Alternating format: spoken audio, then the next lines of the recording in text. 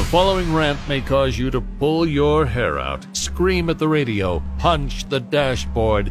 Complaints should be addressed to Loudmouth Yambag at rock107.com. Hey, I'm Rock 107's Prospector, and here is what's got me jacked. I decided it's time to get some of the smaller things that have been bothering me off my chest. Yep, it's time for another list of things I hate. I hate people who put dolls on windowsills so that the dolls can look outside. They're dolls. They don't need to look at anything. They can't. It's creepy, and I know the people who do this are hiding bodies somewhere. I hate people who say they know something that's unknowable. I know this is going to end badly. No, you don't know it. You think it. And with that kind of negative attitude, it probably will end badly. That's called a self-fulfilling prophecy, moron. I hate people who say things like, "Is the worst year ever." Do you not remember 2020? And even that one wasn't the worst year ever. Don't forget about, say, the year 536.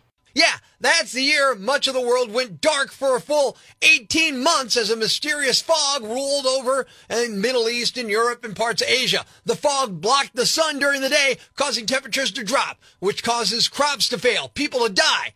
It set off years of around-the-world chaos, drought, crop failures, summertime snow in China, and widespread famine. So settle down. I hate people who tell me it looks like we got some weather coming. Hey, Yambag, there's always weather. Sunny and pleasant is weather. Use an adjective, you cretin. I hate when people call the ATM machine.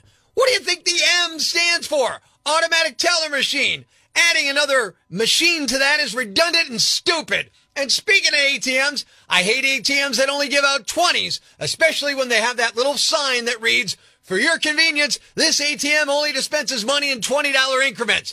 How is that for my convenience? That's for your convenience, bank. They should put up a sign that reads, "For our convenience, this ATM only dispenses 20s. If you don't like it, you should have gotten off your fat backside and waddled into the bank when we were open, loser. At least that's an honest sign.